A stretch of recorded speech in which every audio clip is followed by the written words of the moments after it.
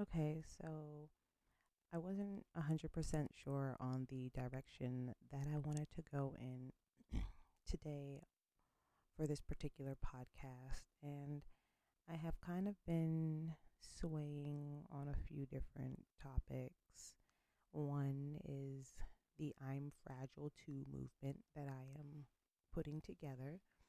And I was like, yeah, today I'm going to talk about the I'm Fragile Too movement because as black women, I don't feel like we get the chance to be soft or fragile. I feel like we have to be strong and tough and pull up your big girl panties to keep moving in this world while um, other people don't have to live up to those standards because culturally they get a pass. So I sat and I thought about that and really wanted to dig into that, but I think I will leave that for a later conversation. Um, as this world unfolds, we can see that people are becoming more and more sensitive. It's not that I care about people's sensitivities because shit, I got plenty and nobody really cares about that for me personally. So, but I figured with the pandemic and everything that's going on, a lot of people are sitting at home looking at their significant others for the past year, like, ugh, why did I marry you? Or, like, yay, I'm so absolutely happy I married you. Because in times of real stress, fear, anger, anxiety, amongst a plethora of other feelings, they have someone who's there for them. So, kudos to you guys who have unconditional, real love in your home between you, your spouse, and your children. I take my hat off to you sincerely. And those of you who've made poor decisions with who you married, you knew who you married before you married them. So, you know, I'm going to say pull up your big girl panties and pull up your big boy boxers and figure out your life. For those of you who are single, I feel you. It's hard out there. Um, Blessings onto your mental states, blessings onto the mental states of us all. So, anyway, this particular podcast is not going to be about anything that I just talked about.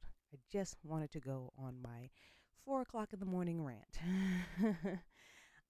Anyway, this particular podcast is going to be about me being young, dumb, and full of cum. I say that because when I was younger, I was extremely pressed on having the life that I was not provided with and having the life that I wanted for my future. And having kids and being an amazing mother is one of the many things that I valued higher than anything else. Um, so let's start talking about my first marriage. So I met my first husband when I was 13. We were both 13. We're the same age, and when we met, we just knew we were so smitten with one another. We just knew that we would want to be together and um, you know, have a life. Unbeknownst to me, and this is information that I found out much later, uh, a lot of his family lives in Tennessee. And when he was in Tennessee, he actually had a high school sweetheart that he was smitten with. Like his family, because they were military, traveled a lot, so he lived with different family members. So I was his love in Atlanta. He had a love in Tennessee that I didn't know about, and I'm not 100% sure if he had any um, female interest in any other state, but clearly at 13 and younger and older, he was being kind of shipped around from house to house to house, family to family member, because his mother and father, like I just said, they were military. So his parents weren't together. His dad was married to another woman and met his mother, and they had a child outside of his marriage. But that's just a little tiny backstory on him, so you can only imagine from a male point of view how that inconsistent living and not having your father really around in your life, not really even claiming you, could be a little difficult for a man. It could be difficult for man, woman, doesn't matter, but particularly I'm talking about him. So that was really difficult for him. But a lot of that was unbeknownst to me because, again, young, dumb, full of cum. I was extremely competitive, especially when it came to relationships. I am number one. My numerology number comes up to number one. I'm a leader, not a follower. So for me, I was like, I'm going to win. Anything I want to win, I win. And most of my life, that's kind of how I've handled life. And in ways, many ways, I've won. And in many ways, because of that competitive attitude, I lost. So, anyway, met him when we were 13 and we became extremely smitten with each other. We were also, let me not say we. He was also my first sexual experience. I did not lose my virginity to him. However, he was my first sexual experience, and he taught me about some things that my body just likes. Um, so, anyway, I would only see him during the summertime. So, for me personally, I kind of knew nothing, but I thought I knew everything. So one part of me was like, oh, he'll come back for me, and he's my Prince Charming, and I'm an 80s baby, so I just want to drop that note in there. But yeah, oh, he's my Prince Charming. He'll come and save me from the tyranny of my life, that fairy tale princess mentality. And one day he did, which was insane to me.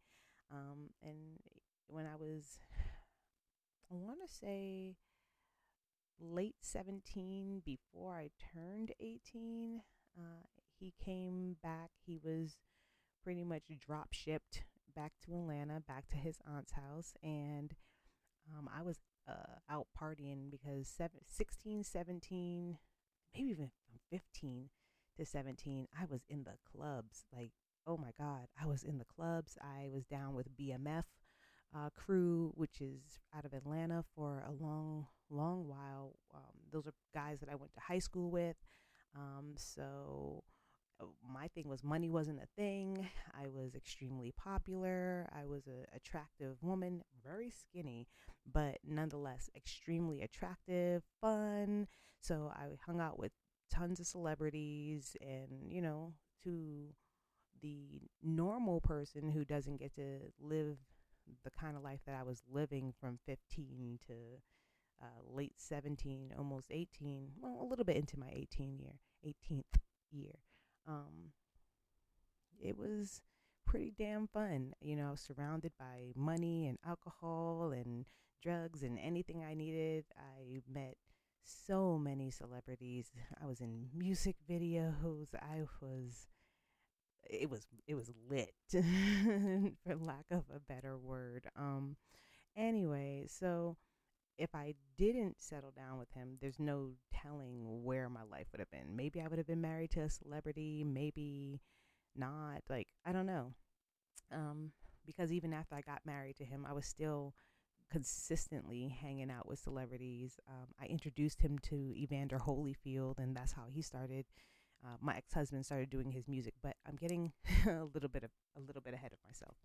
Anyway, so when I turned about 17, he came back into the picture. I was out partying with two of my besties at the time, and just having a blast, just enjoying my youth. So anyway, he stopped by my house and I wasn't home. My mom was home, and he spoke with her for a while. I have still to this day no idea of what conversations they had amongst themselves, whether it be about me or not. But still, again, to this day, I have no earthly idea of what they spoke about. But he left his phone number, and when I had finally got back from an evening of partying with my friends, um, my mom, I think the next morning, I have a feeling it was the same day, but just for sake of memory, because memory can be really funky, I'm going to say it was the next day. So the next day, my mom was like, "Oh, an old friend came by to visit you and left his number." And I was really confused on like what old friend would stop by. And again, I'm an 80s baby, so I didn't grow up with, the cell phones that we have today. I grew up with a pager.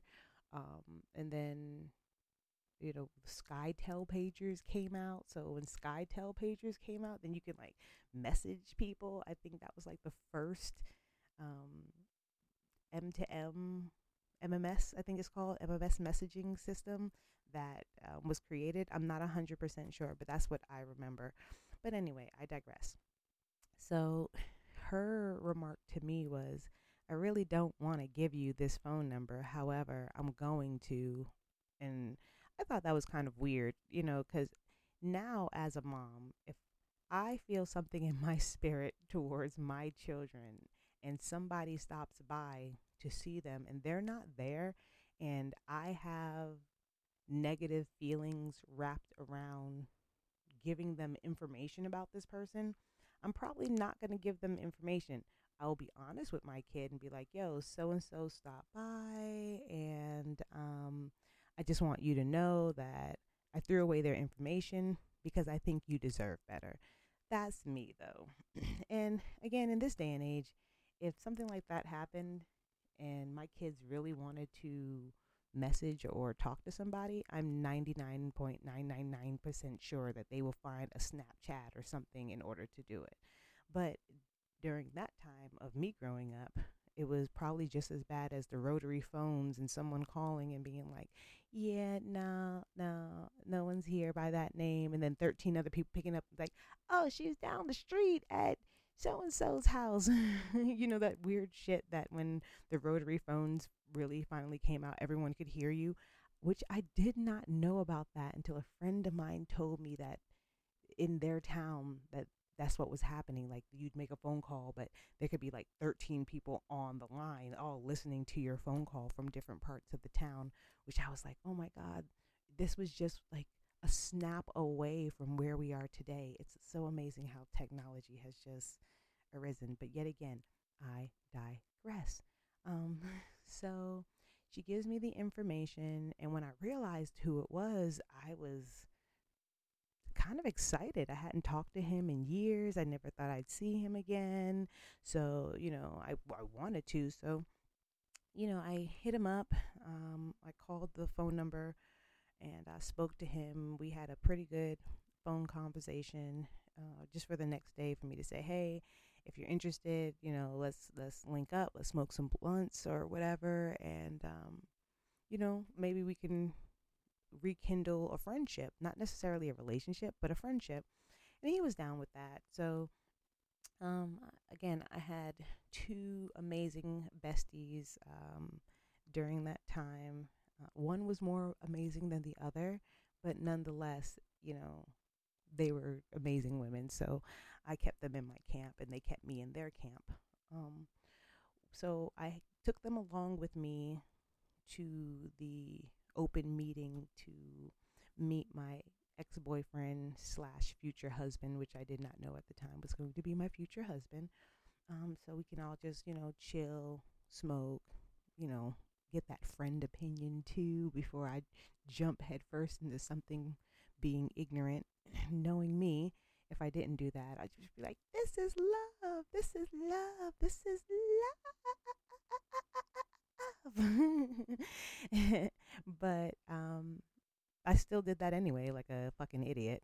And my friends, even after meeting him, were like, "Dude, you can do so much better. Do you not see the crews that we hang out with, the people that we hang out with, the celebrities that we hang out with?" And I'm like, "They're all dogs. I want someone who's real and someone who's down to earth and blah, blah, blah. It's not about money." Yeah. again, young, dumb, full of cum, and overly competitive. Ugh, yuck, ugh, yuck.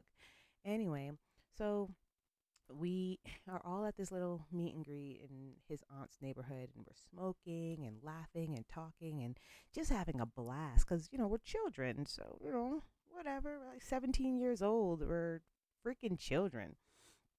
So, we're out there smoking, having a great time, and like we're in this cul-de-sac, and this car comes barreling down this cul-de-sac. It's like 12 o'clock at night, and me and my crew were like, that shit is fucking weird. But he's kind of looking like as if he recognizes the car or the static driving of this vehicle.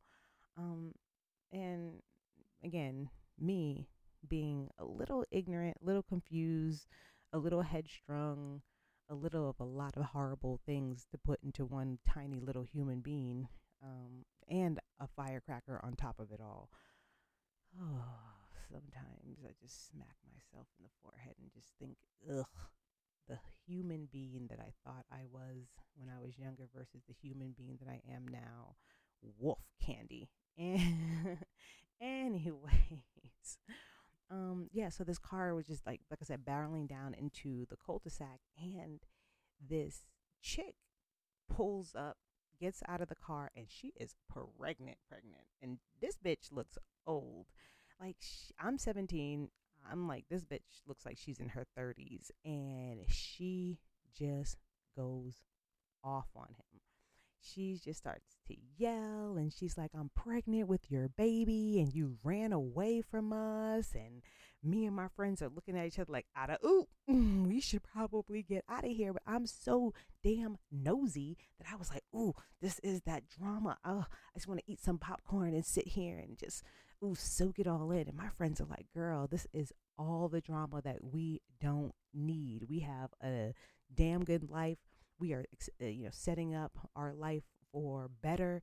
Like, we don't need this kind of shit. And they're like, come on, I'm the one with the car, so I'm the one who's driving, I'm the one who owns a car, so they gotta leave when I'm ready to leave. So we're sitting there watching this. Come to find out, she's like 28. This 28-year-old woman cussing him out, telling him how she's pregnant with twins, and he just can't run away from his responsibility just because he's a minor. It don't mean shit, that they had a life that they were planning together. And he's looking at me like she's lying, and he's even saying this in front of her. She's a fucking liar.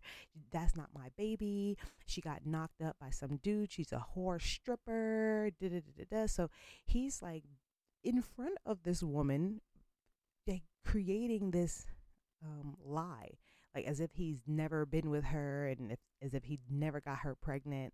I didn't know if he was doing that for me, or if it was the truth or what, but he was telling me before she even showed up how much he missed me, and all that bullshit that people say.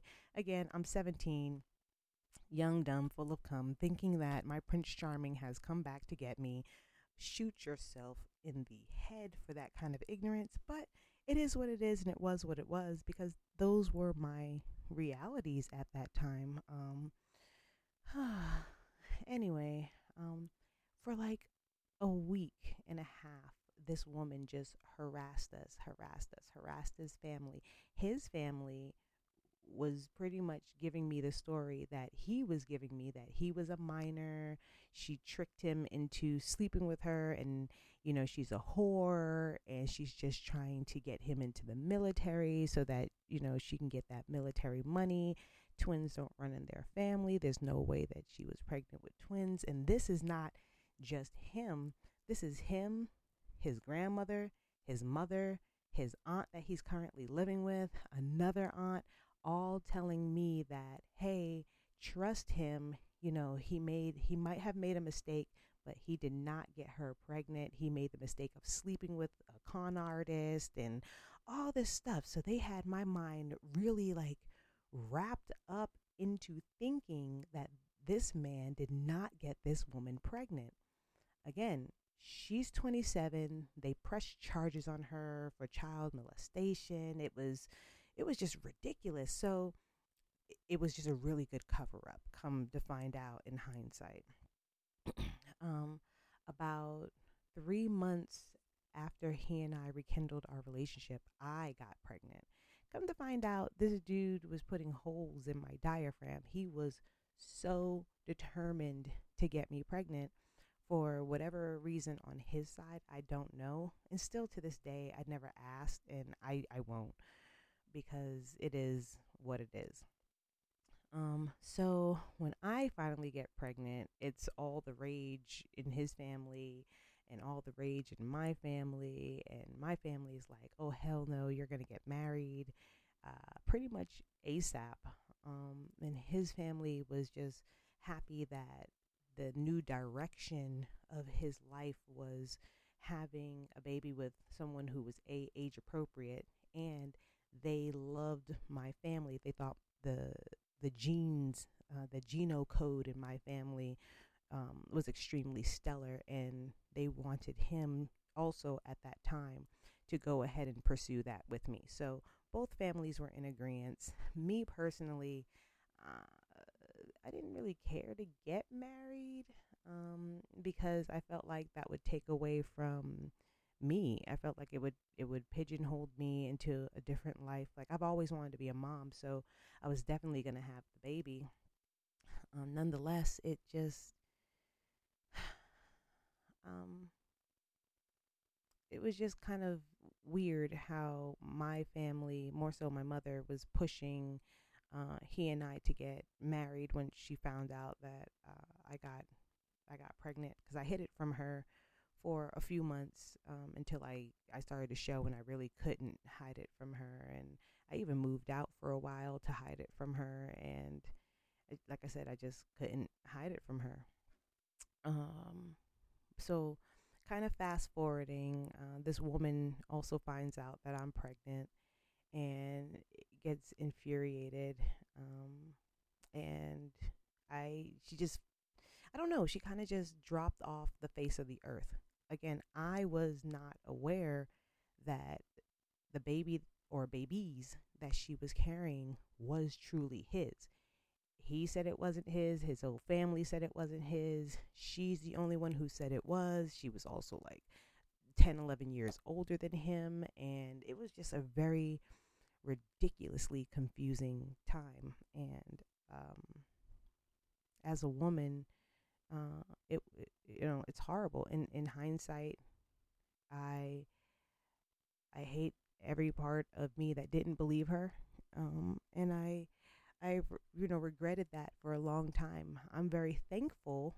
Just kind of speed up in the middle of this real quick. I am thankful that I found that woman on.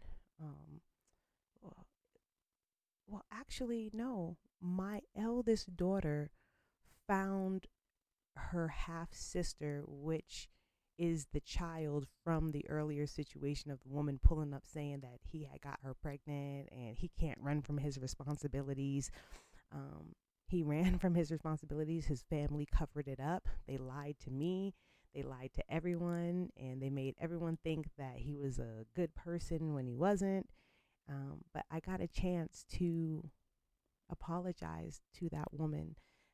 I got a chance to um, have a serious conversation with her and let her know how remorseful I was. And if I wasn't so young and dumb, I would have never overstepped some of those boundaries, because I would have known better. But because I was so young and, people were filling my head with information that I didn't know was true or not. And the way that she carried herself and came off did not allow me to give her the space to believe her. But I got to say all of that to her when her daughter turned, I want to say when her daughter turned 19 or 20, my eldest daughter found her sister.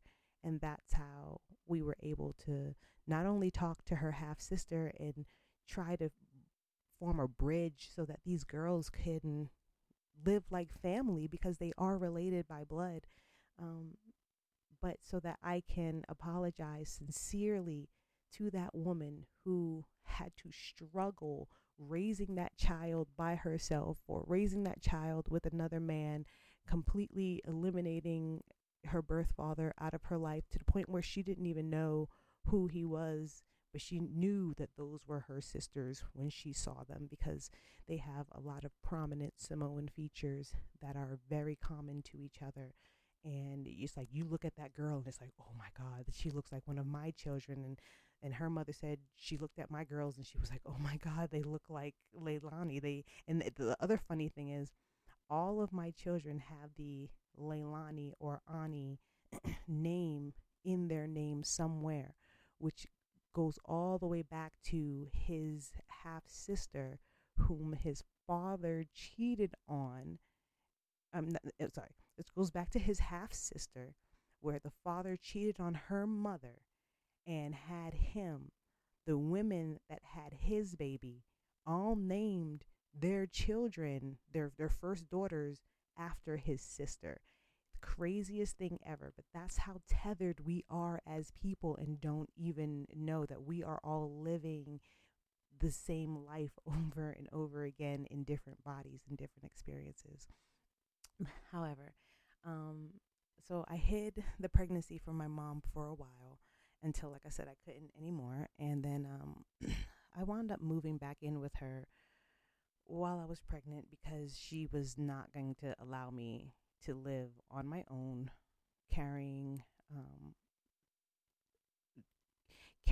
I was going to say carrying my first baby, and that's why that kind of weird silence came up because it was not the first time that I got pregnant. It was the first time that I got pregnant by Tim and was going to carry a baby to term and have it. That's a conversation that we can have another day about forced abortions and the trauma that comes from forced abortions. I will kind of dab into that a little bit now that I'm on the topic. So, when I was 16, I got pregnant by a man named Jesus, not Jesus, a man named Jesus. And okay, this might sound insane, and fair point, fair point to anyone who's listening. My life is insane. My life is just very different than most people's lives. When I say I got married by a man named Jesus, he was Muslim. However, biblically, if you read what it says Jesus looked like, this man would be the written description in the Bible of what Jesus looked like. He was the most beautiful person I've ever met in the world. And I was 16 when I got pregnant with him, and he was significantly older than me, according to standards. He was like 21 or 22, and we cared for each other deeply. But when my mother found out, it was either you can have a place to live or you can get rid of this baby.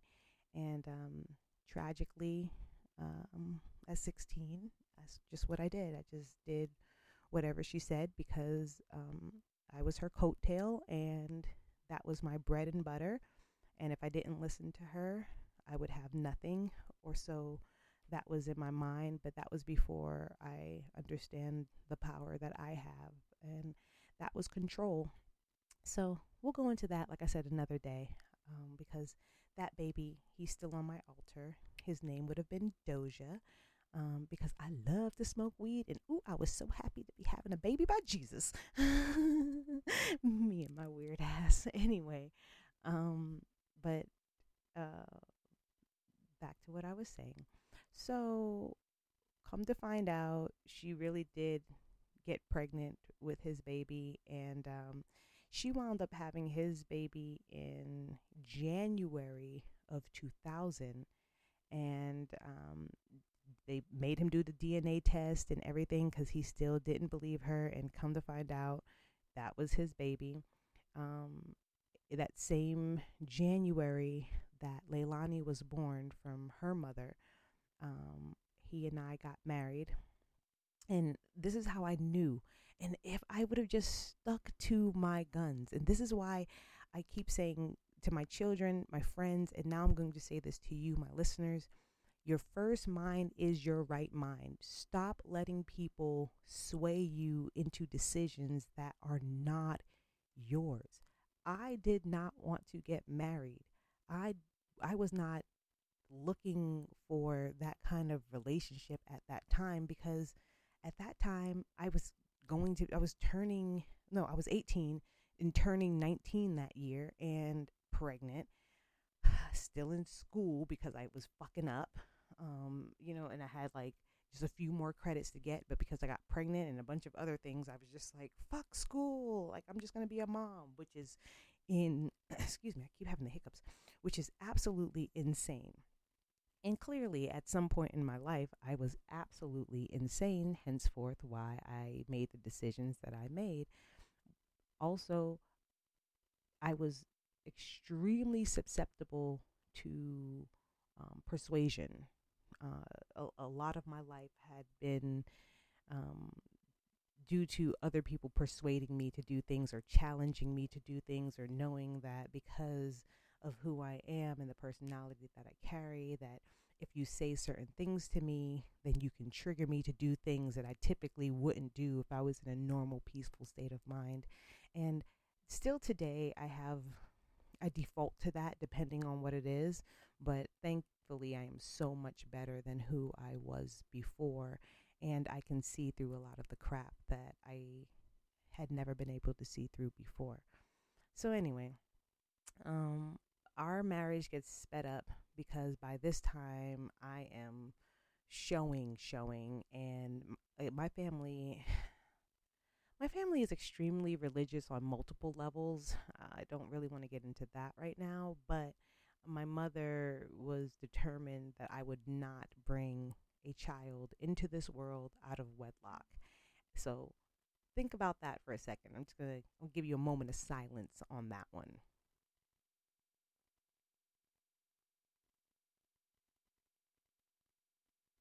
Okay, moment is over. So think about that. I am 18 years old, and I now not even out of high school yet, pregnant with this kid.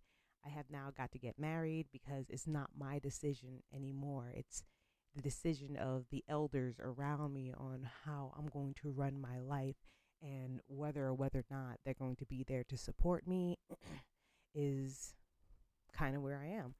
And I think a lot of us women, depending on what kind of religious families we come from, we all kind of fall into that same boat where we just want to shut the people up around us and do what they say, because we feel like the backlash or the sin of us being disobedient would fall upon us in different ways. I know in Nepal, in that particular culture, if you don't listen to the elders, then it is said that demons will come and destroy your life, and the elders will come to destroy your life because you did not listen to the living elders that told you, no, you can't marry. Yes, you must marry. You must do this. You must do that. And in the culture that I grew up in, my mother is from Trinidad and my dad is from Panama, and I think I've said this before, but my mother grew up Catholic, like extremely Catholic. My mother was going to be a nun at one point in time in her life, and through her own circumstances and her own life, and her own journey and her own story, it did not work out that way, and she wound up having us. So again, I came from a woman who was going to be a nun at one point in her life and decided not to. So, uh, needless to say, my home was extremely religious. And, we had a journey with religion too. So, my mom was, of course, like I said, she was Catholic, and then she went to Pentecostal, and then she went to Baptist, and then she went to non denominational, and that's kind of where she sits now. So our religious journey has a lot of facets to it, and saying that out loud, it sounds kind of uh, it sounds kind of unsure. that's the word I'm going to use. It sounds kind of unsure of the direction that somebody really wanted to go in with their family. And then they found their own niche. And the non denominational thing was really from my first husband and his sister, Leilani, who was going to a non denominational church. And I said, I will not be going to whatever church my mother was going to anymore. We went to that church, and that's how my entire family pretty much became non-denominational because of me and my first husband. So, like I said, anyway, I digress. So, my mother pushed up the wedding because I wanted to have the wedding after I had my daughter, and my pastor at the time and my mother both agreed amongst themselves that that was not a good idea. It didn't look good for the church. It didn't look good for me honoring my family. It didn't look good for me as a young woman. It didn't look good in society. It just didn't look good anywhere. And they placed a lot of guilt and shame on me because of it. And because of that guilt and shame that was placed on me, what did I do? I moved the wedding up, send out the invitations, and just like a good girl, just did what I was told. Misery comes in pairs. I swear it does. So, anyway, um, we get married, and I am happy to be married, unhappy that I'm not living the life that I really want to live. I lived with my mom for like another year. My husband and I, we lived with my mom for another year or so um, after we had Trinity. And then we bought a house, and we were just met with so much trauma, and not drama, but trauma from the woman who he had gotten pregnant before. It was a lot of harassment. It was a lot of just a lot of harassment, for lack of a better word. And I was in peril a lot of the times because, like I said, come to find out, after I had my daughter is when I really found out that that other woman had not twins, but she wound up having a daughter herself. And when we found out that that was his, he was, in my opinion, he was floored. He couldn't believe that that was his child for whatever reason, whatever relationship they had. I'm not going to downplay this woman because he should be just as easily downplayed as she would be. I don't really know anything about her. And, after I talked to her when our oldest kids became of age, she seems like a wonderful, remarkable woman. And it's sad that our lives had to be entangled that way by a man who was extremely selfish and didn't only lie to us, but really he lied to himself. He did a lot of what his father did to him growing up. And, even though he said when we were married, he would never, treat his children anywhere near the way his father did, in the grand scheme of things, we are our parents. Even though we try to fight it, we really are our parents. And it's our job to take those negative things that make us those people and turn them into positive things.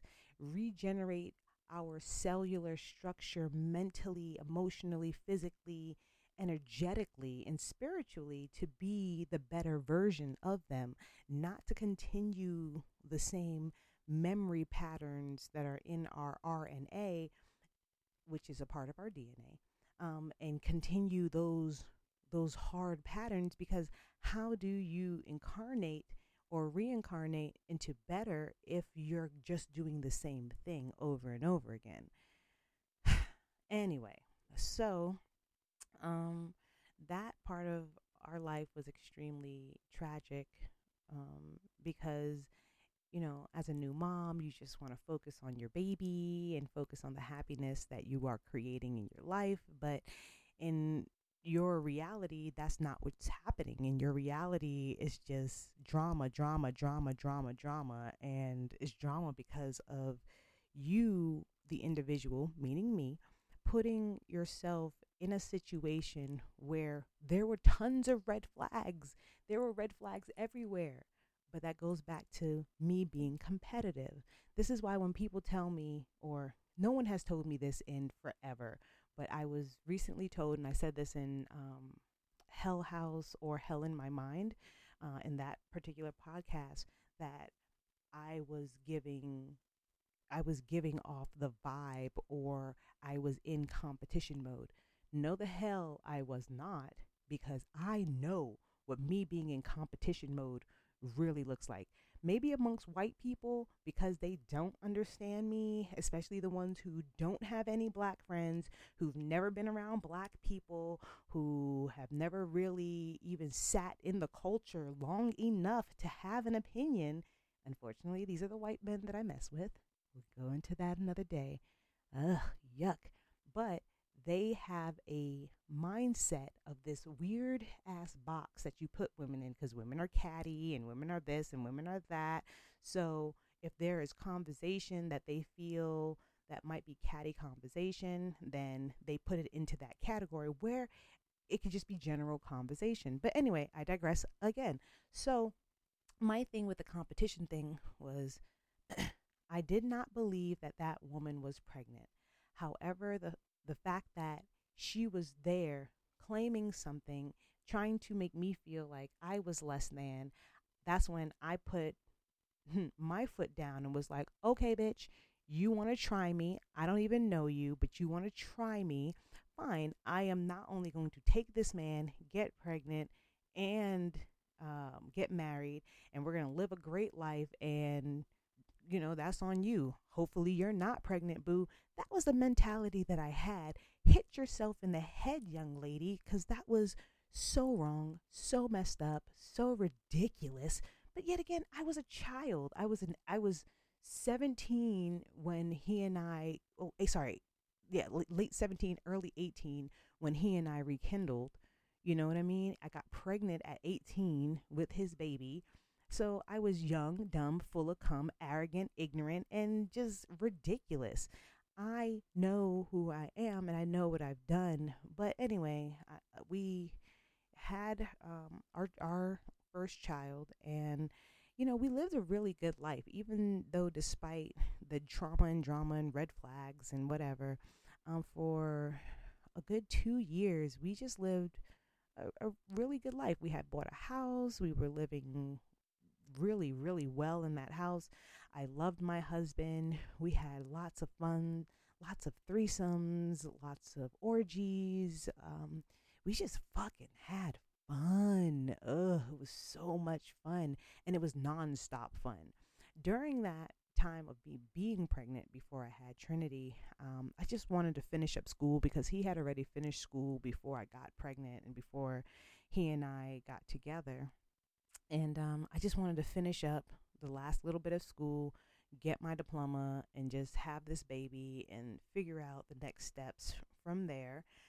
He wanted me to be a stay at home mom while he went out and worked and stuff like that. And for the first 4 years, like, that was fine. But while I was pregnant, I met my future second husband, which I did not have any idea that that would happen, because again, I was so happy with my first husband. I never really thought about anything else. There was never a backup plan. There was just, this is happening. We're going to make it. We're not going to fail. We will not be our parents type mentality. And, that was really beautiful, unrealistic for my particular situation, because, again, all the red flags in the beginning, which I did not necessarily pay attention to, but they were there. So again, I was in school, and this dude walked into the classroom. He kind of walked in late, bad boy mentality, really attractive. Like, imagine Lenny Kravitz and Chris Brown kind of smashed together, and it's just like, ugh. It was unrealistic how attractive this dude was to me. And I'm like looking down at my stomach, like, damn, I'm pregnant. I got like a husband and shit, and I got drama in my life, and if I would have just waited, I could have possibly like met this dude. So, I'm not gonna lie, selfishly, on one hand, I was like, this dude is so dope, I just want him to be my friend. And on the other hand, I lusted after him. uh i i, I I'm not gonna sit here and make any excuses. I lusted after him, pregnant and all.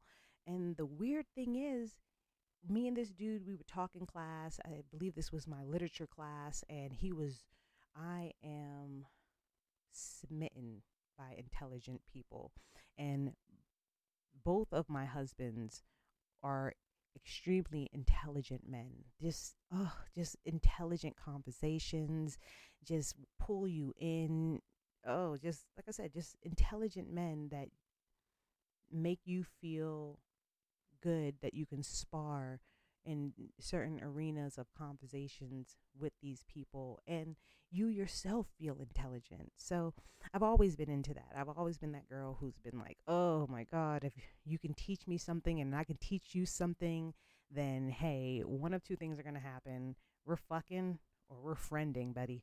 So with him, because I was already married, the wise decision was to friend. So I befriended him and introduced him to my husband at the time, and we all became really, really, really good friends. Like, really good friends. We would hang out all the time, all three of us. And, maybe somewhere in my mind, I was like, this could work. Maybe I could have two husbands, me, and I could have both of their babies. And yeah, to other people, that might sound super fucking weird, but I've been super weird all my life, and that's kind of how I wanted my life.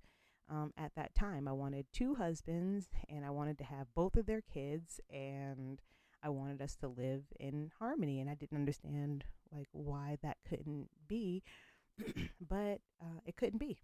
So he and I, me and that friend, we were friends for, oh my God, 5 years, I want to say, because he became my eldest daughter's godfather. That's how deep and invested that friendship was. And me and that guy had never did anything. He kissed me one time, and in him kissing me, I did kiss him back.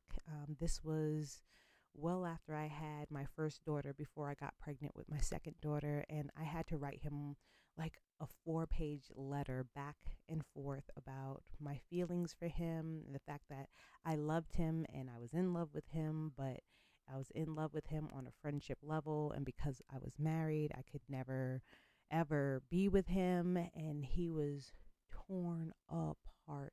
I didn't know that my friend was in love with me either until that situation happened, and he gave that letter to my husband. So my husband at the time was extremely mad at me, rightfully so, because I withheld that information from him,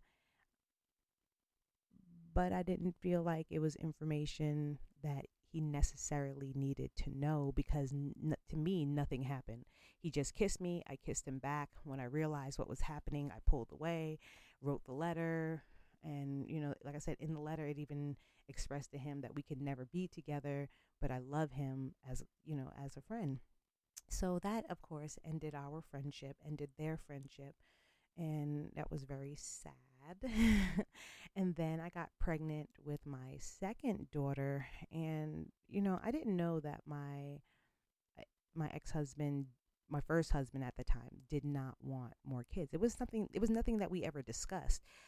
I was under the impression that we would have kids a little bit later, maybe when our oldest was like 4 or 5. We would start discussing having more children, because both of us would be more established during that time. And we weren't struggling, but we knew that if we brought another kid in, that you know we would probably be struggling a whole lot more than we could even conceive, because again, we weren't struggling, but we couldn't conceive what struggling would look like for us if we had another kid.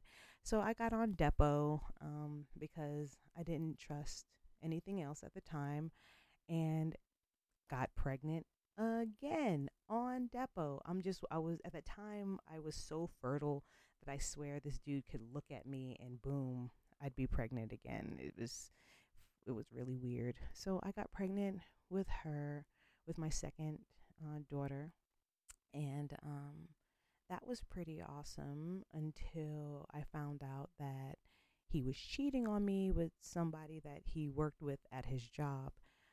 uh, that was that was the most hurtful thing I can honestly say that happened in that marriage. He was cheating on me for about 8 months. I can't remember if it was 6 or 8. I'm pretty sure it was 8 months, uh, because the relationship between him and that woman kind of got started in the when we found out that I was pregnant, and we found out that I was pregnant probably in my third month. So no, second month of me being pregnant. So yeah, they had been talking for like 8 months. So they talked the majority of my pregnancy. But the messed up thing about that was not necessarily the fact that he was cheating. And I know a lot of people are like, no, that is the messed up part. The messed up part was, as pregnant as I was out of it a lot. I was never myself. I had a 2 year old and I was pregnant, and he worked nights with this woman. He would, she would bring him home. He was also in school during the day. So because I was pregnant and uh, I needed the car for emergencies, he didn't ever want me to be without the car. She would pick him up for work. She would bring him home so he can change. She would wait outside in the car for him so that he could change and get ready for school. She would take him to school. She would bring him back home. She would come over. She would have dinner with us. She would go shopping with us. She would do just a bunch of stuff with us. So my thing was, you, meaning him, know what kind of woman you have. You know how free I am with love, and how free I am with even sex, and how tired I am 90% of the time because I'm pregnant and we have a 2 year old and I'm a stay at home mom. But he knew who I he knew who I was, and he, at that, especially at that time. So for me, there should have been no reason to cheat on me. We were having orgies, we were having threesomes, we were having anything that he could put his mind towards, and I could provide it. It was happening. Any female that he wanted in our bed that I could provide, I would provide it. And for me, that pissed me off that he would go behind my back and cheat, and then parade this woman around our house, around our life, around our kid, as if she was just his friend. I've never been, at that time, I had never been a jealous woman. I don't care if you have 50 female friends, you go out to eat, you pay, you do whatever, you spend the night over their house, you have adult sleepovers, whatever. I just didn't care because, in my mind, because I'm competitive, what's mine is mine. And if I got to fight for it, bitch, I will destroy you. So that's the kind of mindset that I had at that time. But here I am, pregnant again. This pregnancy was making me like insanely crazy. I had never, I lost my mind with my second pregnancy. I was not myself. I was a tyrant. I was extremely mean. I was evil. I wasn't even mean. I was evil, vindictive, spiteful, anything that you can put in that category that makes a woman a cunt ass bitch.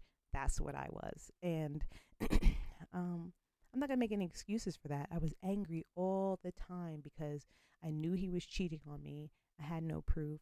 When I went to my family, that was their thing. Do you have proof? Do you have proof? And I'm like, no, but I have a soul and I have a spirit and I have a gift. And my gift is telling me that this dude is absolutely cheating on me. And I'm going to different family members for help and no one would help me.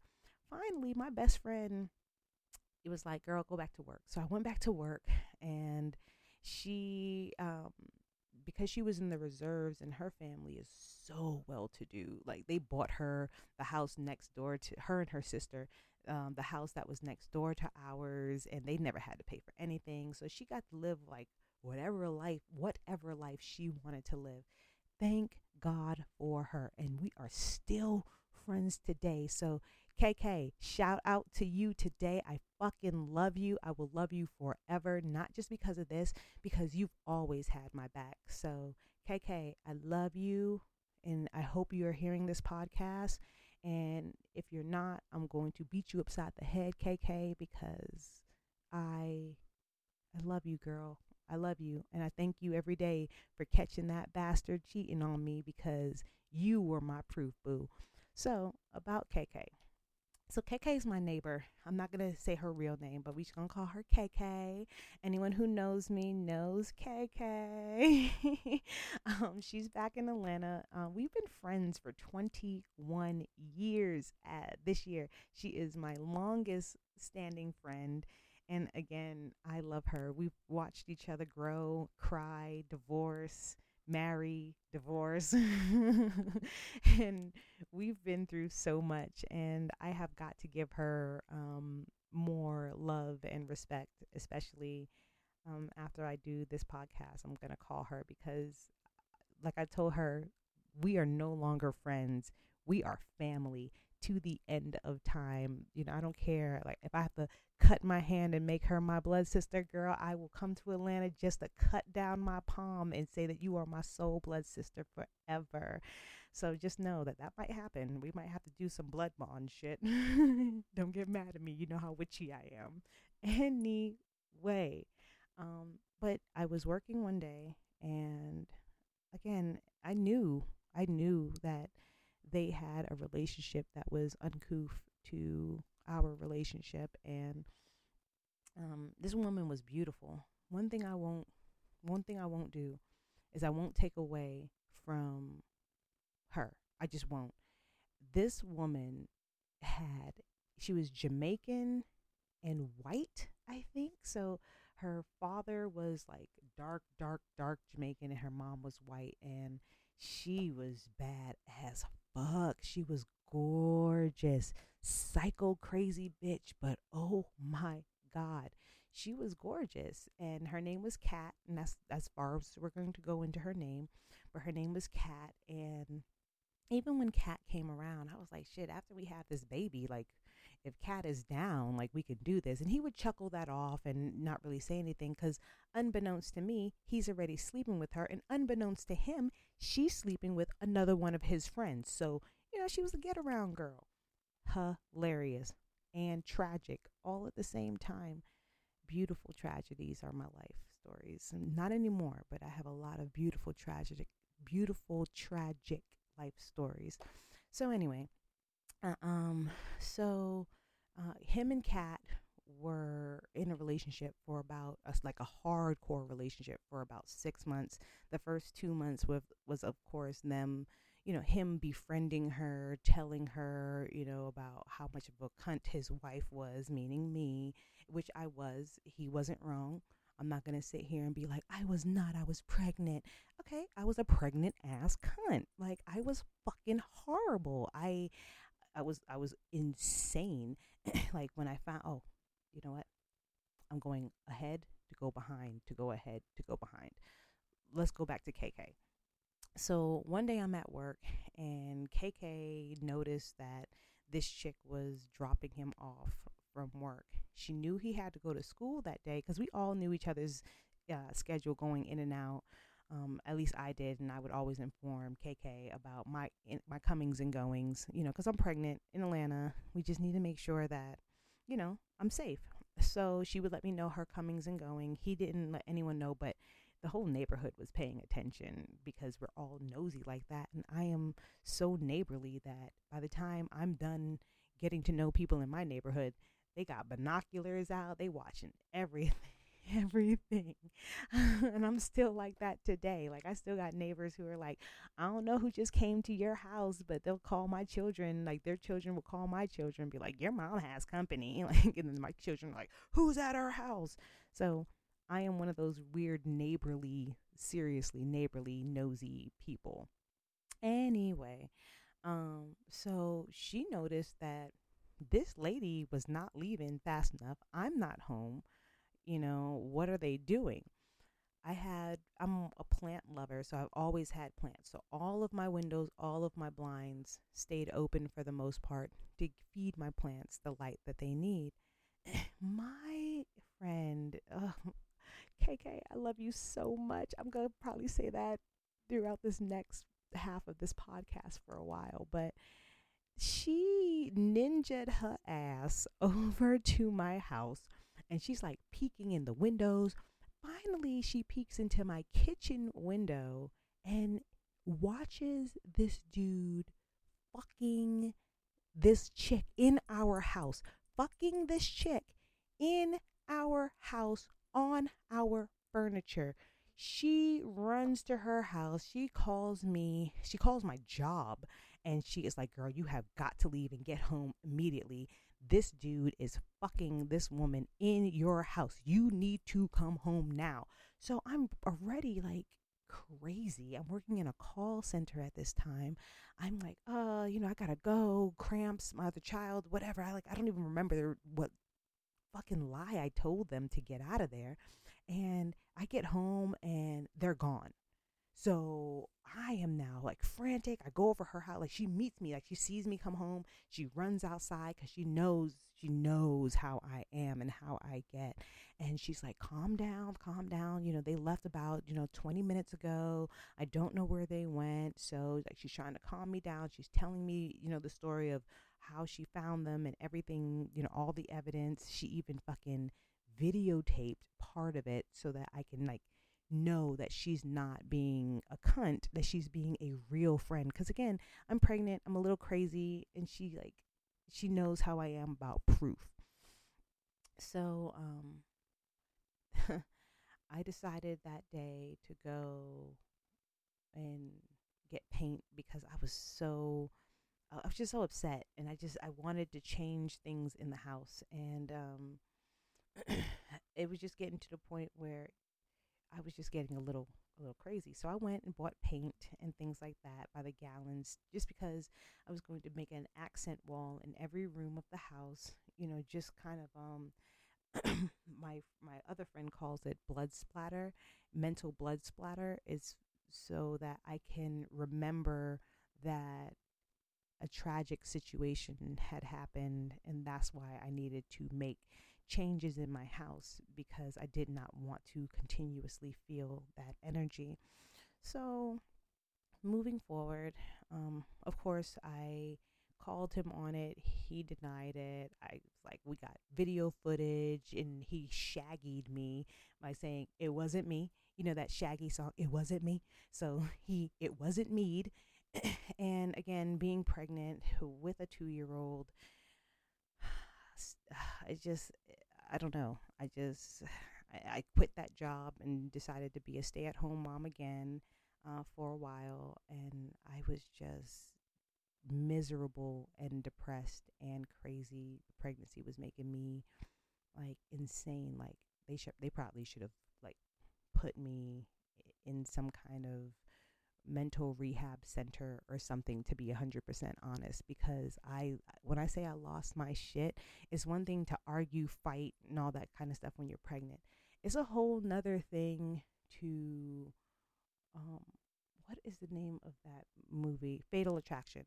It's a whole nother thing to like be the mistress in Fatal Attraction even though you're the wife, and go through the motions and the mental motions that the mistress in Fatal Attraction went through, and I did. Um, when I say I was listening to Amadeus Mozart with flashing lights on and off. I took those paint cans and I beat the shit out of him one day, pregnant as hell, chasing him throughout the house, beating him with a gallon paint can. The first time that I met his father was really quick. His father had came into town for something. I can't even remember. And it was the first time I met him, and oh my God, he looks exactly like The Rock. It freaked me out. I thought the Dwayne Johnson was his father, but come to find out that Samoan black mix, they all kind of look like that. I don't know, it's weird, but they some Asian. But anyway, I digress. But yeah, I was one day. I'm talking about when I know when I snapped, like mentally, just my brain just snapped literally in two halves. Was when one day I was just standing in the kitchen. I was still pregnant with my second daughter, and I'm just standing there, and my mother had given me some of the most beautiful wine glasses. I'm talking about red stemmed, gold rimmed. Oh, just the most beautiful wine glasses that you probably would never be able to find out here in this world. Vintage stuff, just gorgeous. And I was just so out of it mentally. I'm standing in the kitchen, just kind of rocking, and I don't even know where I went. But all of a sudden, I just started throwing the wine glasses at my stove and hysterically laughing, just throwing them at the stove until the glass on the stove shattered. And when the glass on the stove shattered, I snapped out of whatever insane asylum that I put myself in mentally and just dropped to the ground. Um, and I believe that's kind of when I started having like pains and went into labor early with my second daughter, and I was calling him, and he was with her, and he wouldn't answer his phone. He wouldn't answer his pages. He wouldn't answer anything, and I felt like I was dying, and I was. I was dying, come to find out when I got to the hospital. When I got to the hospital, I had a fever of like 104 or something like that. I want to say like 105, but I remember a 4 in there. So let's say 104 degrees. And the umbilical cord was wrapped around my daughter's neck. And they didn't even know any of that. Like when I first got there, my mom just knew that they were like, I called my mom and she immediately came and got me. And she was like, "You do not look well." And I was like, "I feel like I'm dying." Like literally, I feel like me and this kid are dying.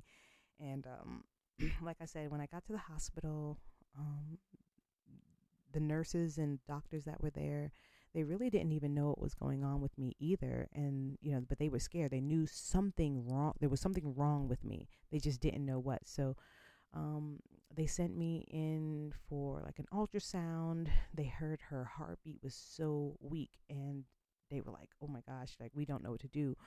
One of my doctors were called in. When she got there, she looked in my eyes and she goes, "Oh my God, she is dying. Get her into the emergency room stat." They got me into the emergency room. They did a spinal tap on me because there was no time for there was no time for anesthesia. So they had to do a spinal tap on me to knock me out quickly. And when they finally took my daughter out of me, the umbilical cord was wrapped around her neck twice. She was blue. Um, I was dying on the operation table, but I'm here. She's here. We're here, and we're strong, and we're bonded in a way that I've never been bonded with another child ever in my life, because we almost lost our lives together, and because of that, just a different bond between her and me, and her uh, older sister and me. It's just the bonds are very different. But when I had her about a week later, this I want to say about no, it was about a week later. And at that time, my ex-husband decided to act like a husband when he wasn't there for the birth of his second child. Wasn't there for me through my pregnancy, because he was led to believe that my second child that I was pregnant with wasn't even his. Come to find out, years later. That's the belief that he was under. And when he did the blood test, of course, lo and behold, because I'm not a cheating whore and I would never cheat on my family and I would never ruin my family um, like he did. Sorry, that was a small little dig, but it was real. Um, Nonetheless, he was so remorseful because he was under the impression that I slept with my best friend and got pregnant by him and then tried to play it off as if his baby, my meaning my old best friend, that that was his baby and not my husband's baby, which was insane to me. That child was born a month and a half early because this intelligent man was swayed by this woman to believe something that wasn't true. Instead of sitting down with me and having an adult to adult conversation about his fears and misgivings, he decided to listen to someone who didn't even know me.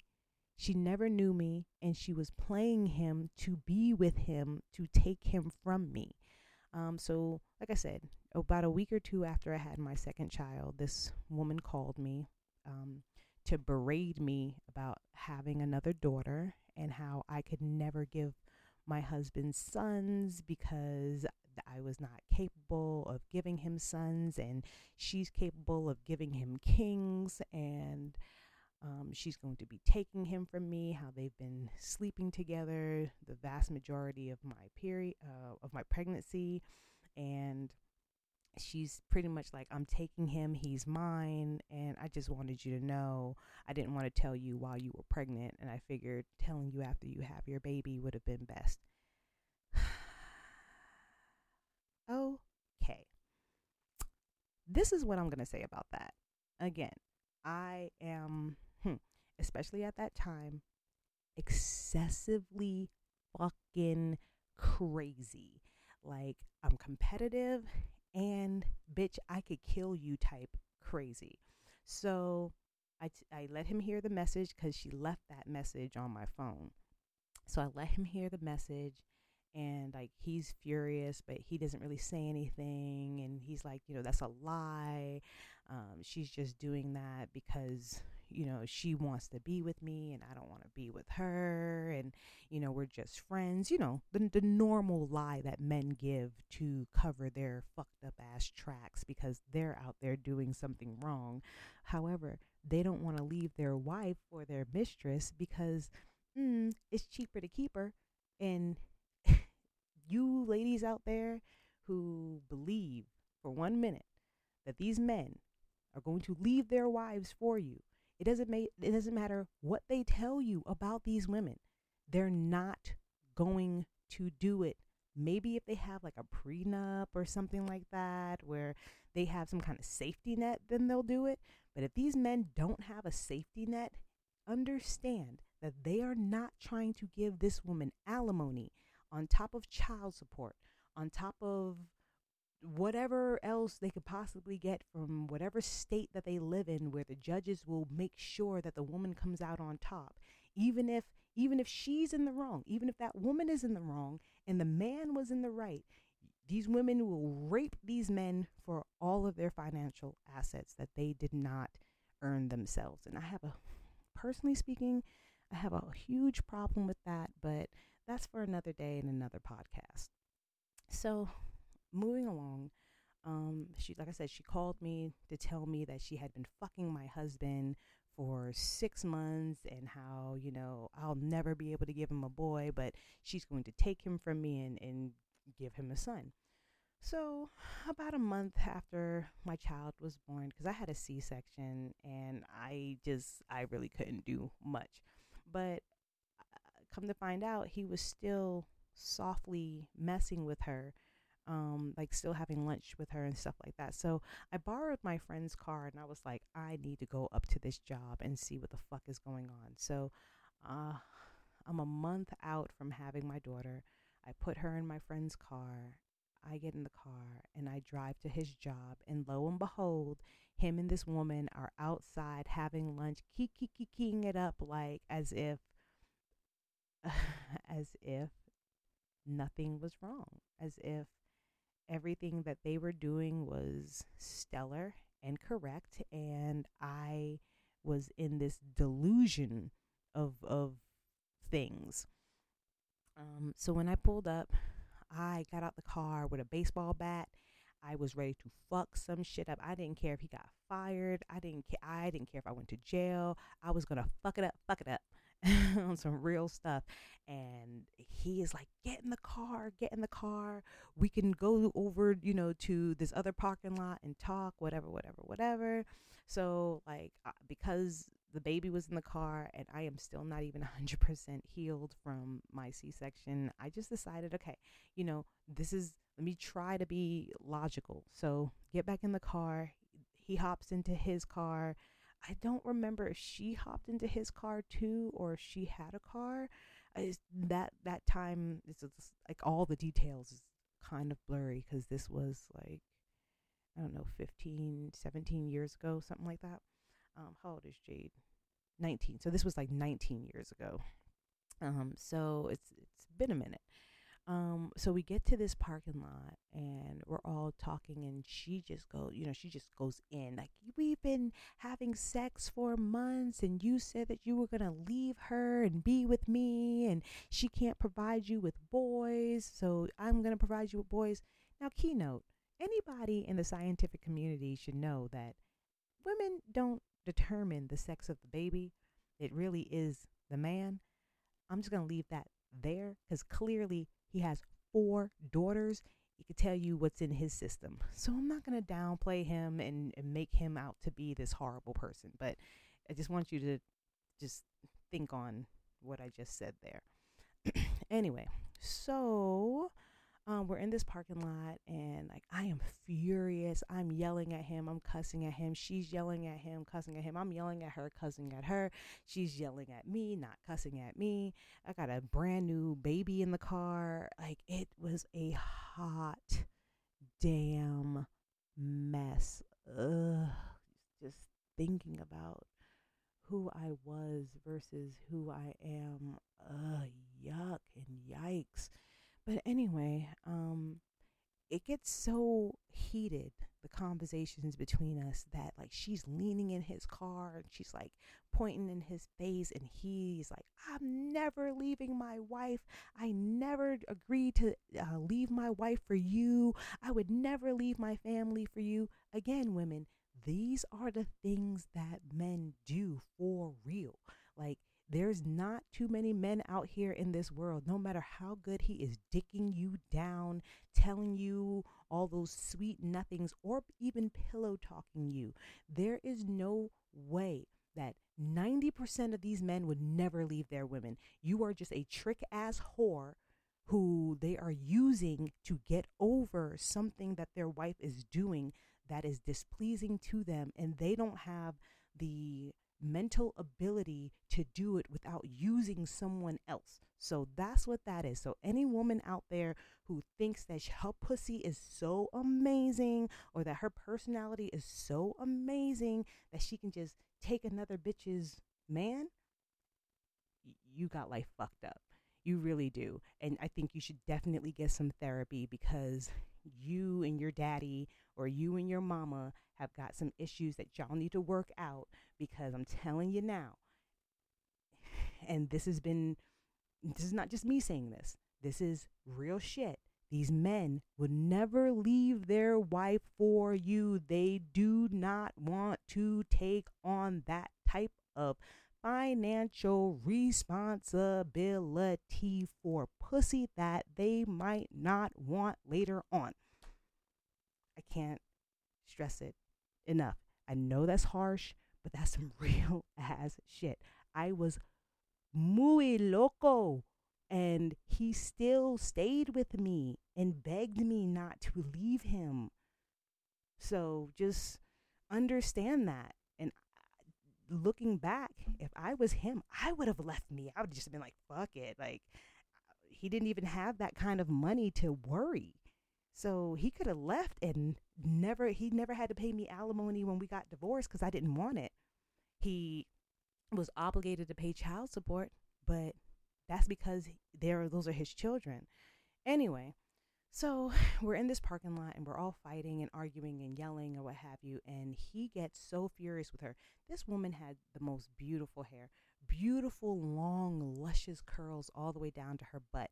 This dude wrapped her hair around his arm. He hit the gas and was going to fucking, oh my God, it was the most terrifying thing I had ever witnessed during that time of my life. But he hit the gas and he was going to ram her face, body, and head into a light pole. He would have went to jail clearly because he either would have killed her or it would have been like attempted homicide or some shit. I'm not 100% sure, but it was so bad. It was so bad and it scared me so bad that in the process of me watching him wrap her hair and rev the car up, I jumped on her to like create. So I don't know. Am I thinking back on it? I think I did that to create some kind of pressure that would make her too heavy for him to be able to drag her. And then I'm like beating on his arm, biting his arm, so he lets go of her hair. And when he realized that I was also fighting him along with her fighting him, he let her go before he smashed her into a pole and then just drove off, for the night. It was really, really insane. And I made sure she was okay, even though I hated this bitch. I hated her. I hated what she did to my family. It was partially her fault, but mainly his fault. And I say it was partially her fault because she knew he was married. He never hid. He never took his ring off. He paraded my pictures around the office like as if he was content with his marriage, but clearly he was not. So that's why I say some of the blame is definitely on that female, because if she didn't know he was married, to me, she has no blame. But to know he's married, to know that you're trying to take a married man from his wife, that's the problem and that I had with her. The problem that I had with him was he allowed himself to be susceptible and he allowed himself to be weak. He allowed himself to be, I'm not going to say manipulated because, well, you know what? Maybe they were manipulating each other. So who knows? Maybe even manipulated. But nonetheless, after that situation, never saw her again.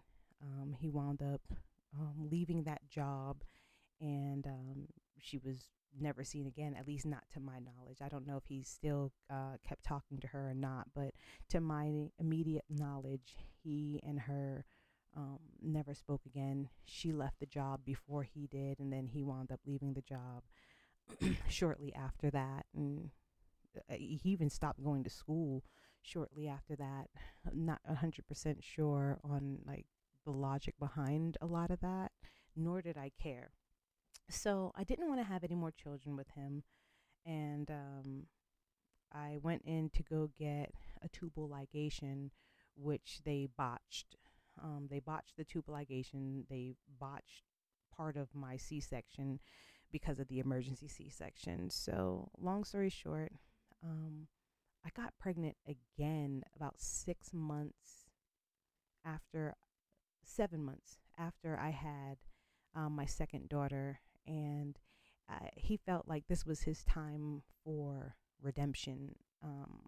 And I say that because in every action that he did, in everything that he did, you can see redemption, um, the redemption snail trail right behind it. And he tried, but I was already so far gone with anger that I didn't necessarily even want the relationship anymore. Not only was I accused of something that I didn't do, I was accused of sleeping with my friend who I never had sex with ever, never even seen me naked. But I was accused of sleeping with him and getting pregnant with his baby, just of course to find out that it's my husband's baby, looks exactly like my husband, and then being cheated on because people believed because he believed that I was uncouth. He believed because of some other woman who didn't know me. And this is a problem that I have still today of even dating.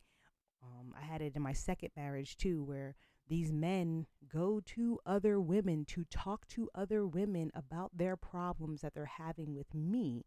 And then these other women steer them in directions that are not even real because they don't know me. These women don't know me. They know situations that they've heard on TV, heard on the radio, read in books, saw in their families, and then they're like, absolutely, she's doing dot, dot, dot. And come to find out at the end of the day, when all the water boils down, I never did any of that. And then these men are out here looking like the goddamn fool. And that's exactly what happened with my first husband, is that he was out there looking like a goddamn fool because he listened to some woman who wanted him on any level that she can get him. And she definitely wanted to fuck up his life.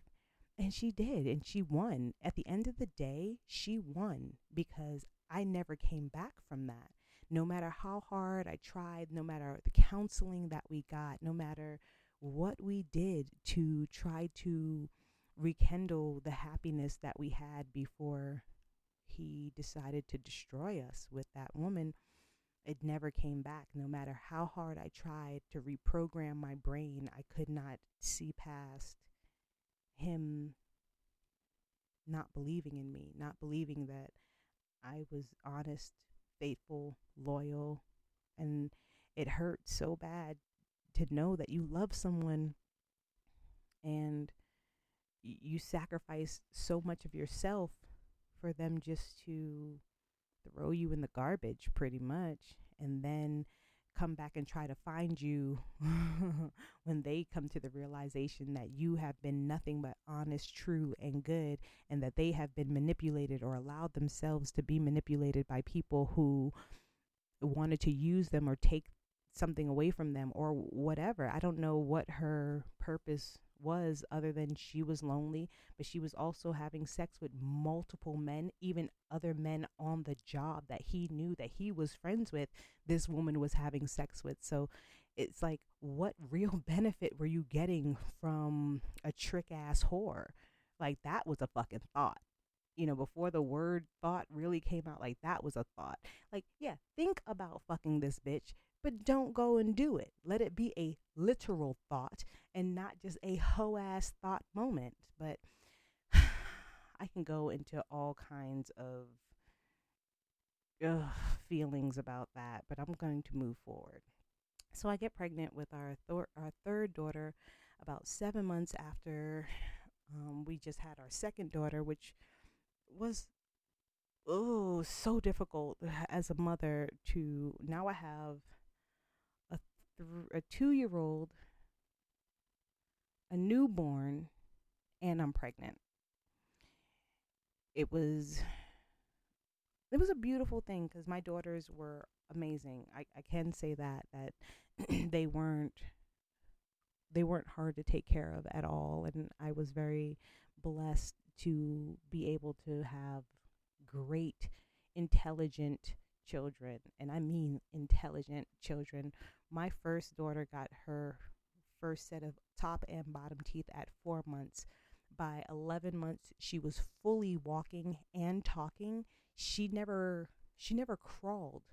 Well, she did the one leg crawl, and that was it. And after the one leg crawl, she stood up one day and never crawled again. So like I said, by 11 months, she was walking and talking in full sentences and comprehending what you were telling her in full. So I was very, very, very, very, very, very blessed to have her, to be that smart. And she was so helpful. She was so helpful when it came to her sisters. Even though I know she wanted to be the only child, we had conversations about it when she was a baby. And when her sister came home, the second one, she even slapped her upside the head like, I don't want this thing here. And I tell you, it's so hilarious because to this day, that is the love of her life. My eldest daughter loves her middle sister, I swear, more than she loves any other human being who walks the face of this earth. And it's the most beautiful thing to see, from a child of her not really wanting this little girl here, and then now her just, she couldn't even see her life ever without her. It's the most beautiful thing. But anyway, so when I got pregnant with my third child, he just did everything in his power to make that the happiest pregnancy that I ever had, because I had with my oldest one, I had a decent pregnancy. I was a little annoyed here and there for the most part. So minor annoyances. The second pregnancy, I was just bat shit crazy, like put girl interrupted crazy. Like seriously, girl interrupted crazy. And then my third pregnancy, I was just in bliss. I thought of nothing else other than myself and my children. Nothing mattered ever while I was pregnant with my third child. And that was the most peaceful pregnancy, happy pregnancy that I've ever had. And it was really, really nice. So here I am now, 23, with 3 kids, uh, trying to figure out what kind of career I want to establish. This was back when I was working for MAC Cosmetics, and I was that chick. I was a bad bitch. Nonetheless, even though with 3 kids, I was in high heels. I was dope. My clothes were pristine.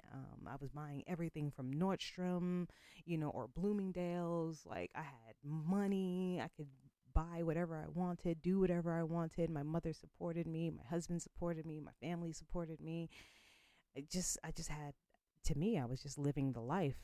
And kind of to speed that up, uh, got to the point where, you know, things change so quickly in this world, and what you hold dear to can be taken away from you so quickly. And money was, we held so dear to money that money wound up getting the best of us, and we wound up losing everything. And I'm not going to go into how, but we did. We wound up losing everything. And I was already honestly spent on that marriage. I didn't really even want to be a part of the marriage anymore, but I wanted to have all 3 of my kids in wedlock for sure, because of a tradition that I tend to follow. Well, at the time had followed, um, and just wanted to make sure that all of my kids had what I believed would have been the best blessings over their life, that they could possibly have. And I just wanted to give them the best chances that I could give them. And I still loved my husband, even though I didn't want to be with him during that time, but I still loved him. Um, so after I had Genesis, about a couple of years following that, it our relationship just it went to where I knew it would go, in the fucking trash can, to be 100% honest with you, because I was already spent and done, and my only concern was my children, and not my marriage anymore, where my marriage was the most important thing, because in my mind, my children will grow up, and when they grow up and they start having their own lives, who are you left with? You're left with the man or the woman who you've decided to have children with. And then you guys live out the rest of your days waiting on your grandchildren to arrive, and then that's your new chapter. So that's kind of the life that I had wanted and had been waiting for, and was tragically ripped from my hands. And I was not able to have that life, because that life clearly was not meant for me in during that time or in that dimension. So the life that I got is the life that I got, to wind up being a single mother, and losing everything that we had gained and obtained in our life, that would have made us apparently successful in the eyes of other individuals. And it all came crashing down on our heads, like satellites falling from the sky. Um, so, long story short, with that, clearly that marriage didn't make it. And it really didn't make it, not necessarily because of the cheating. It's because one day we were in the car and we were having this ridiculous argument. And I don't even remember what the argument was about, but I remember him saying something negative about my mother and my father. And during that time, I was extremely sensitive about my parents because I was sensitive about myself and sensitive about things within myself that I didn't like that came from my parents. So he used that in this argument, and wrongfully so. I'm going to say that, wrongfully so. I turned around and I used the same ammunition back on him that he used on me, where I could handle it, where I'm not trying to put hands on you, but my mouth is sharp like a fucking samurai sword. And I said some stuff to him about his family and his father, his mother and his father, and his life growing up. And he didn't even look at me. He just didn't even say a word. I just saw him ball up his fist, and I'm thinking to myself, yeah, bitch, ball up your fist then, bitch. And I don't know where he went mentally. I really don't know. But next thing I know, I'm getting hit in the face. Pop! Right in the center of my forehead, right between my eyes. And I tell you, if you've never been hit in the face before, you don't know you're hit the first time you're hit. The first time you are ever hit in the face, and I have asked several people, from fighters to, I have friends who do MMA. I have friends who do, I forgot that style of martial arts that Bruce Lee does, but I have a friend who has a studio and who does that. And I talked to a few of his clients during that time, and even his clients were like, yeah, the first time you're hit in the face, it's more like, did I get hit in the face? And I was like, yes, that is the feeling that I'm having. That was the feeling that I had. Did I just get hit? And then my brain was like, I don't know. Something happened. I'm just not sure. And I'm like, I don't know either. One of us has got to figure this out. And then he backed it up with another one, and I heard my nose break inside of my head, just something like that. Just, and I was like, oh, fuck, I got hit. I opened that motherfucking car door, and I watched during that time a lot of TV and a lot of like, what is it called? Oh, shit, I can't even think of it. But it's where stunt drivers, yes, stunt drivers and stunt people do like different stunts and stuff like that. And I think like maybe a couple of weeks or a month or something before that, I had watched like stunt drivers jumping out of cars and the whole tuck and roll thing. And I was like, that's funny. Like, that would never be useful to me, but come to find out, very useful to me, because that day that my nose got broken, my ass opened that door of the moving vehicle and I jumped out of the car and I tucked and rolled that shit, and I rolled into some grass, and I sprung up like a spring chicken and was like, oh, I don't know what's happening. I had blood all down my face. I could feel like the pressure in my eyes, like they were about to pop out of my head, and I'm confused, and I'm, like I'm dirty and confused, and there's people like pulling over, and he sees all this shit happening. So he drives to like the nearest I want to say the nearest driveway, because we were on a residential street. So he drives to the nearest driveway, he parks the car, he jumps out of the car, he runs like the police were chasing him, and I run to the car, I hop in the car, I drive back home because we're not too far away from my mother's house where this situation had happened. And I run home and I run into the house, and I'm like a crazy person, like, he hit me, he hit me, he hit me. And my mom comes running and she's like, what's going on? And she sees my face and she sees like my eyes are blacking and my face is swelling up, and I am hysterical as hell. I don't even remember that my 5-year-old daughter is there with my mother, listening to me. Like, I'm laying on the steps and in her lap crying, and my 5-year-old sweet, intelligent, precious, baby girl is watching at the top of the steps, hearing me say to my mom how her father broke my nose, hearing me say to my mother how I felt like he tried to kill me and I had to jump out the car. And these are the memories that I laid at her little 5-year-old feet. And I've apologized so many times to her, you know, but you know, with children, damage is done unless you get therapy early. And I was so young and dumb myself that I didn't get her therapy. I didn't get her what she needed. I was selfish in a way, just thinking about myself and not the fact that I had a baby there who also needed me. I was so broken from the pregnancy before, and now I'm even more broken by the abuse from a man who never even raised his voice at me ever in the years that we've been married, the years that we've known each other.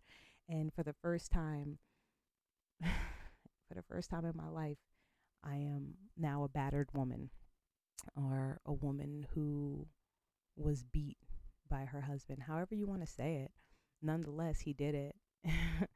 um, Kind of fast forwarding through that, we still stay together for a couple more years until my youngest daughter is 3, and then I just I just become a completely different person, and I become a literal cunt daily. The way I would talk to him, look down my nose at him, the way I would treat our life, our situations. It was very difficult for everyone involved, and I should have just severed the relationship instead of continuously trying to save it in anger. You can't save anything in anger, and I was so young and so misdirected and misguided by a woman who had her own pain and tragedy, my mother, that she couldn't direct me in a good direction, even if she brought all the God, like Yeshua would have had to come down from heaven himself to say, "Hey, girl, this is what we're gonna have to do because you have lost all your marbles." So the relationship was doomed to fail from the time that I got pregnant with my second daughter, and still for another, I don't know, 4 or 5 years. I tried in anger, I tried in pain, and nothing worked. We went through counseling. Um, Nothing's wrong with counseling, but I can say this: find the right counselor. The counselor that we found in church was ridiculous. You talking about body yaddy yaddy? Oh, this woman had like size H titties, probably a size, I don't know, 34 waist, and then her ass had to be like a 56-inch around. It was insane. She couldn't even find clothes that fit her properly to do a job that was supposed to help couples bond back together. My counselor, church counselor in the church, okay, was siding with my ex-husband about everything that he felt, flirting with him to the point where I thought, you know what? This is a me thing. I am a jealous person and I'm having problem with jealousy. This has got to be a me thing. There's no possible way that this woman has been appointed by the church, and my husband, I've never been with an unattractive man, at least in my opinion. My ex-husband looked like a little tiny mini rock. He looked like a little baby Dwayne Johnson, little baby one. But she was hitting on him so hard to the point where he was like, I don't think it's a good idea for us to go back to that type of counseling. He was uncomfortable. He felt as if she was inappropriate and she was not on team heal. She was on team separate and maybe tap, maybe she could get him to tap that ass. Excuse me. So coming from my husband, I'm in total agreement because that was the vibe that I was getting, but I didn't want to be that woman who was like, oh, like this isn't working because dot dot dot, and these are all my insecurities, and then somebody come at me and be like, yes, they are your insecurities, and that's why you feel the way you feel. Woo woo woo. The grand scheme of things is, I was right, and I got confirmation from the man that I was married to at the time that I was right, that this woman was not here for our best interest. So we never continued counseling because we never could trust anyone who we felt as if was on team heal. So, of course, that was the um, disillusion of our marriage. Like, it was, we just continued to fall apart. And then it just got weirder and weirder and weirder because, like, we wound up moving in with my mom because we lost our house, and we just lost everything, because we were not good to each other. To be 100% honest, we were not good to each other, and we lost focus and sight of, our goals and, our future endeavors and what was right for our children. We lost it all. We went into these mental caverns where we didn't even care. He technically kind of even stopped caring about his kids and their well-being. I went back to work. He became a stay-at-home dad for 5 years, and he was not good at it. At one point, I introduced him because I still had a lot of celebrity connections. So I introduced him to Evander Holyfield, and he was working with Evander Holyfield for a while because I wanted him to get back on track with his music. I supported him,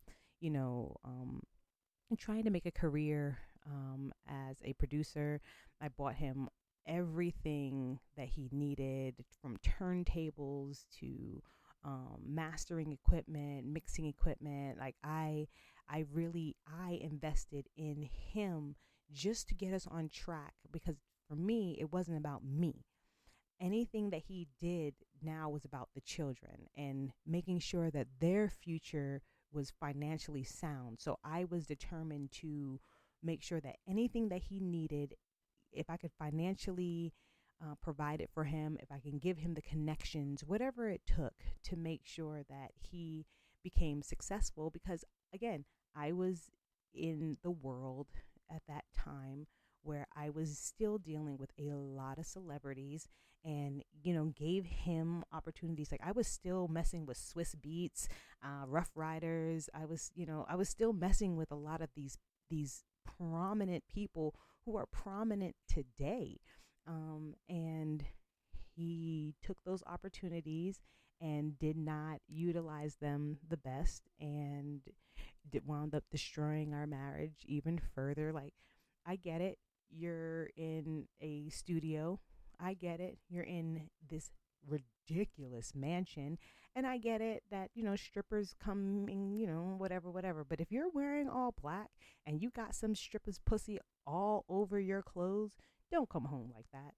Go to the bathroom, get a fucking washcloth, wash your fucking clothes off. You know what I mean? Like, don't continue to shove the knife into the person who is still trying their best to ensure that the family has what they need to not only survive, but the things that they need to make sure that their kids have a better life. You're thinking 20, 30, 40, 50 years down the line, and this motherfucker that you're with is thinking right now, today.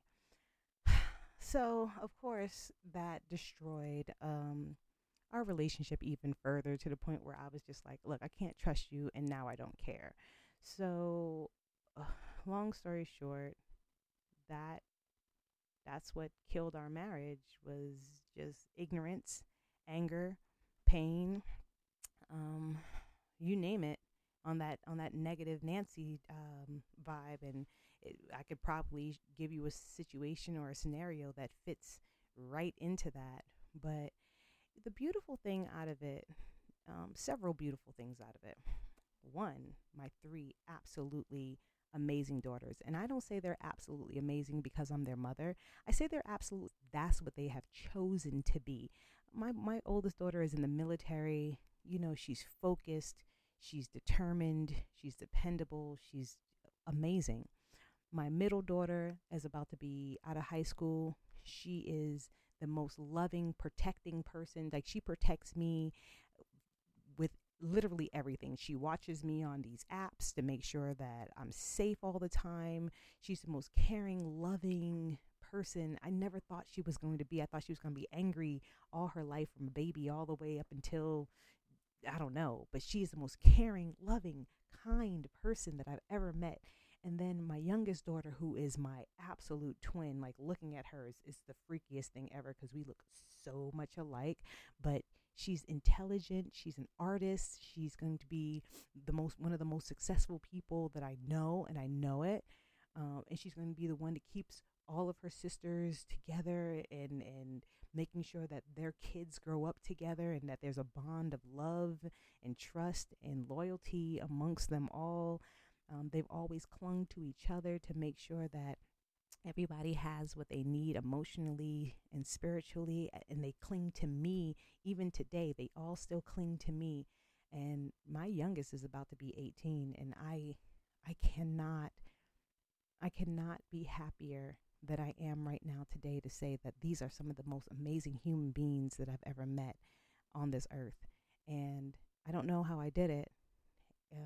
When I go in, especially when I go into talking about my second marriage, I really don't know how I did it, because that one will be titled "What's Love Without Tragedy?"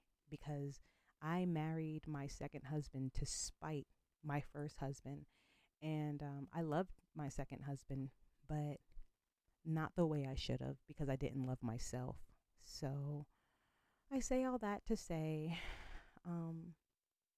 I am definitely not a perfect person, and I definitely did not marry um, necessarily out of love.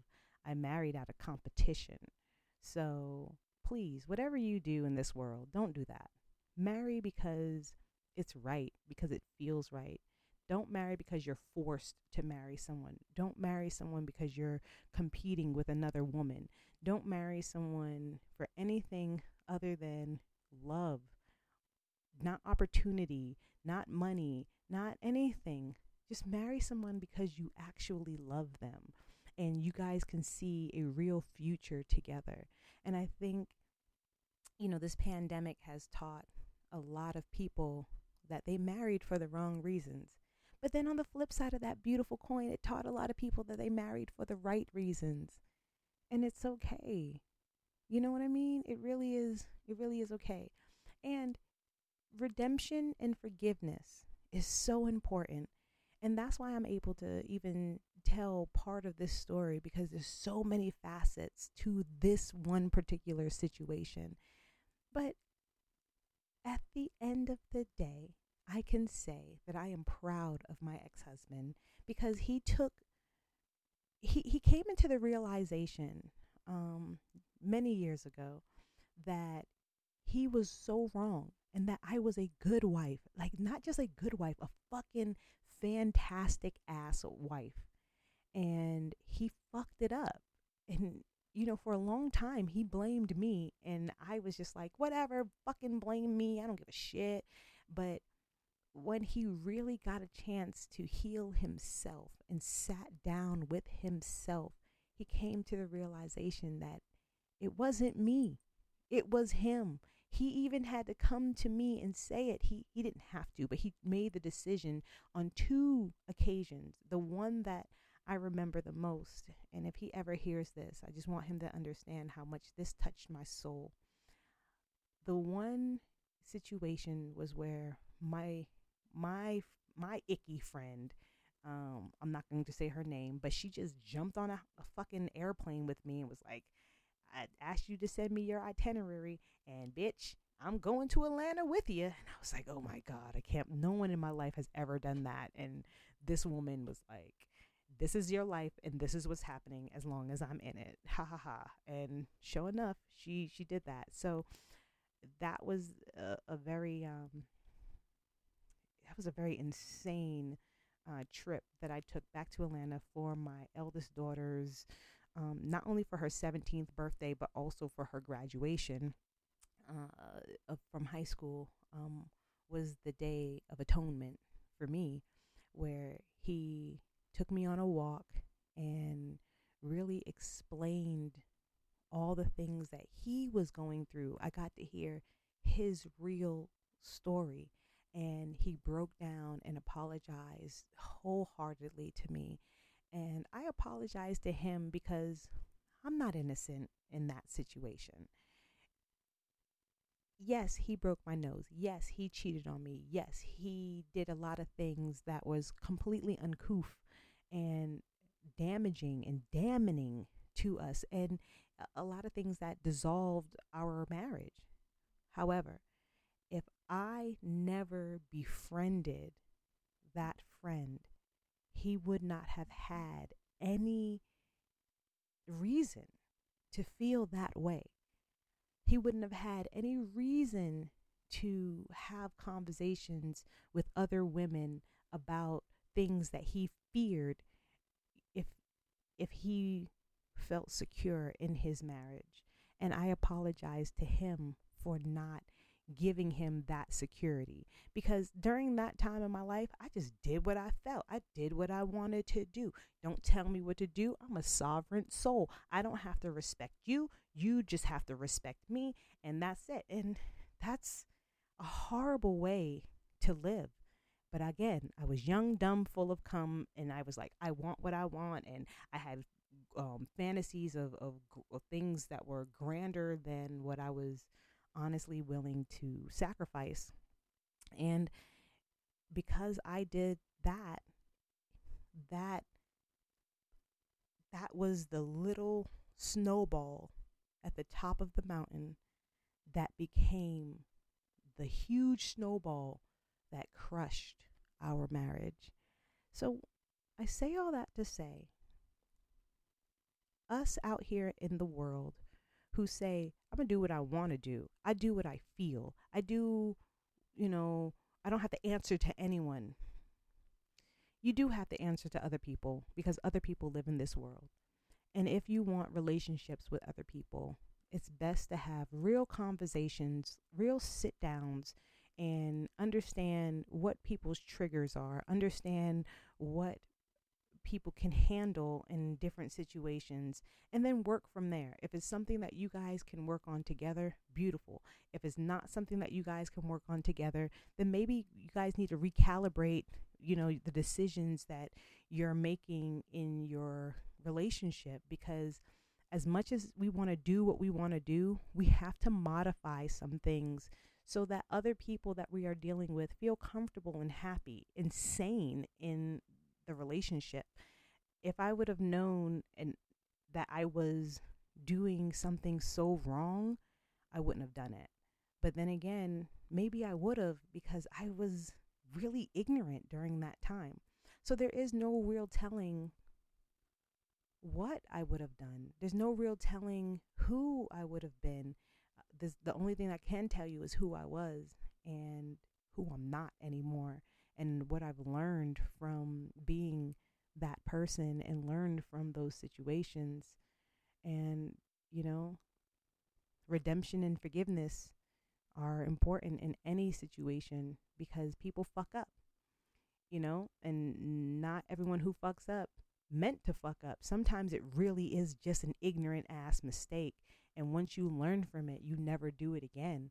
And I know that I would never do it again. I know even in relationships, boyfriend, girlfriend relationships, if I have a friend that the person that I'm with and I am looking towards marriage with this person, not just someone I'm just casually dating. I don't give a fuck. But if this is somebody who loves me and I love them, and our agreed upon goal is marriage, or our agreed upon goal is a life together, a sacred relationship, then I'm doing whatever it takes to make sure we have that. If I have to get rid of my male friends or put them on freeze like Emma Frost, whatever it takes. And the expectation, though, is for him to do that as well, for that partner of mine to have that respect for me as well. These are things I know now, and it's a part of boundaries. So I say all that to say, you can make mistakes. You can learn from them. You can gain forgiveness. You can gain redemption. But learn. learn, grow, and be a better person. Yeah, well, that's a 2 hour rant on my first marriage, and I just kind of gave y'all the top scratchy layer. I didn't even really dig down into it because, boy, when I say we used to have some fun, we used to have some fun. But nonetheless, doesn't matter how much fun you have with people. At the end of the day, it's all about what's in your heart. So I just want to say I love you guys. If you listen to this 2 hour podcast, I really appreciate it. And we'll talk about my second marriage on the next one. And in the meantime and in between time, I love you. Love yourself and love others. Thanks for listening. Barbie, OUT, out.